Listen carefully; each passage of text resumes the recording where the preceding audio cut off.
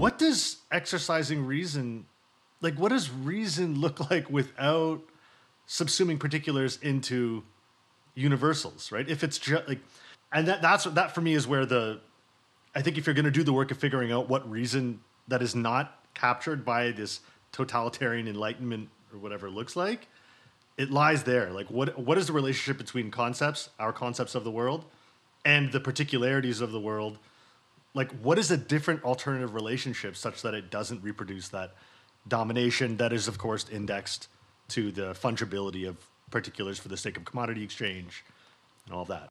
Yeah. So I think, like, I don't think you can answer this question, like, abstractly. And, like, I think the reason it's hard to answer is, like, I think they might just be wrong about something fundamentally, at least in my opinion. And I'm going to try to, like, get to that. But I think the reason it's so difficult to be like, what would a non-totalitarian form of rationality even be, is I think that, like, the way that they think about reason is kind of distinct. It's like it's a reflection of how they are understanding what is going on.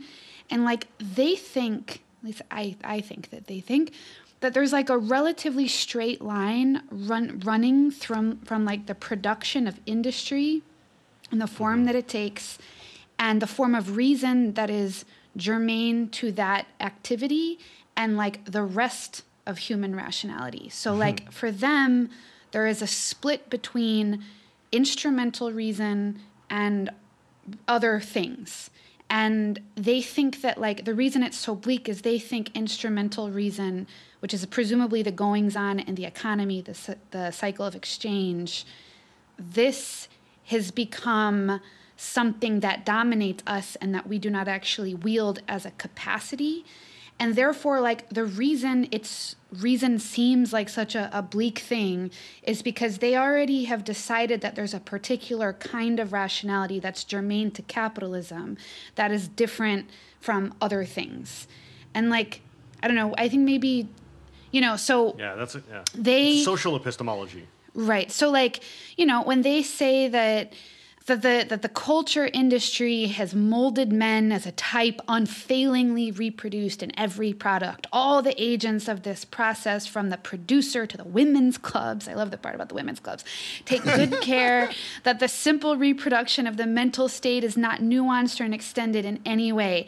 So people, this is like a classic critique of both, like, first alienation, so so people are under the control of the things that they create, and rationality takes this, like, non-agential form, an abstract form, and then there's this, like, ongoing process of economic growth, and this expands, this out of controlness expands in an unprecedented way. So what's at stake are, like, the critical capacities of the masses that are, like, being subsumed by a mode of production that rationalizes its destruction it creates as efficient and progressive. So, like, the end of this, the form of human rationality that emerges from this process is only geared towards instrumental ends, not human ones. So it becomes like a machine. And so the apex was the war machine of fascism, and in its concentration camps lies the inversion of the French Revolution. Like, that's the argument. And, like, I think it's worth questioning, like, I just don't think that this bifurcation between instrumental and, like, practical reason exists. And I'd be interested to know what you think about that, because, like, the whole argument hinges on this capacity for reason to become something other than the agents that, like, participate in it. So that's why it's hard. We don't deploy reason. Reason right. works through us. It's, it's other reason. Yep. Yeah. That's where the pessimism. So to me, that's why it's so difficult to think of an alternative, because if that's true, then, like, what do human agents have to do with it, and what can they do about it? And that's, like, I've always wondered, like, if you just didn't make that split, would it change your question about what to do about this? Yeah, I really like that, actually, because they kind of lay out a set of philosophical problems and a set of cultural problems that can't be resolved philosophically or culturally, right? Like, totally. They're not going to be resolved within philosophical discourse or within just, like, creating more authentic, less homogenized culture or something. But that's for me where the other shoe drops in a certain way, and the pessimism starts to get me down because I don't see. I've met certain kind of Frankfurt School folks who, no matter everything you say, they say, well, it's social conditions. That's why, and say what about this, social movement? Well, it's a product of social conditions, right? And then it's like, okay, I know, but I'm sorry to interrupt, but yes, that one would it be responding to?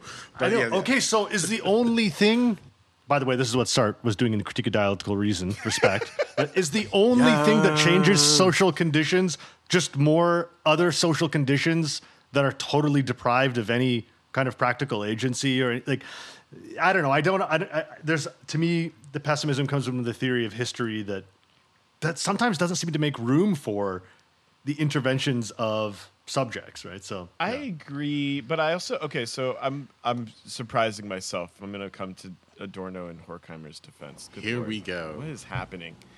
By the way, it's very funny that I'm playing this role right now, but we don't have to get into why.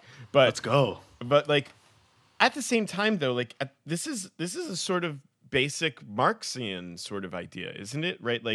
The accumulation of capital increasingly in an increasing rate is an accumulation of abstract social power that dominates us as if from without, in the form of dead labor's weight over the living, and in fact this is a consequence of the specific form of reason or rationality, as you said, Lillian, that is germane to or kind of embedded within this form of social organization and increasing division of labor, instrumentalization for the sake of increasing efficiency.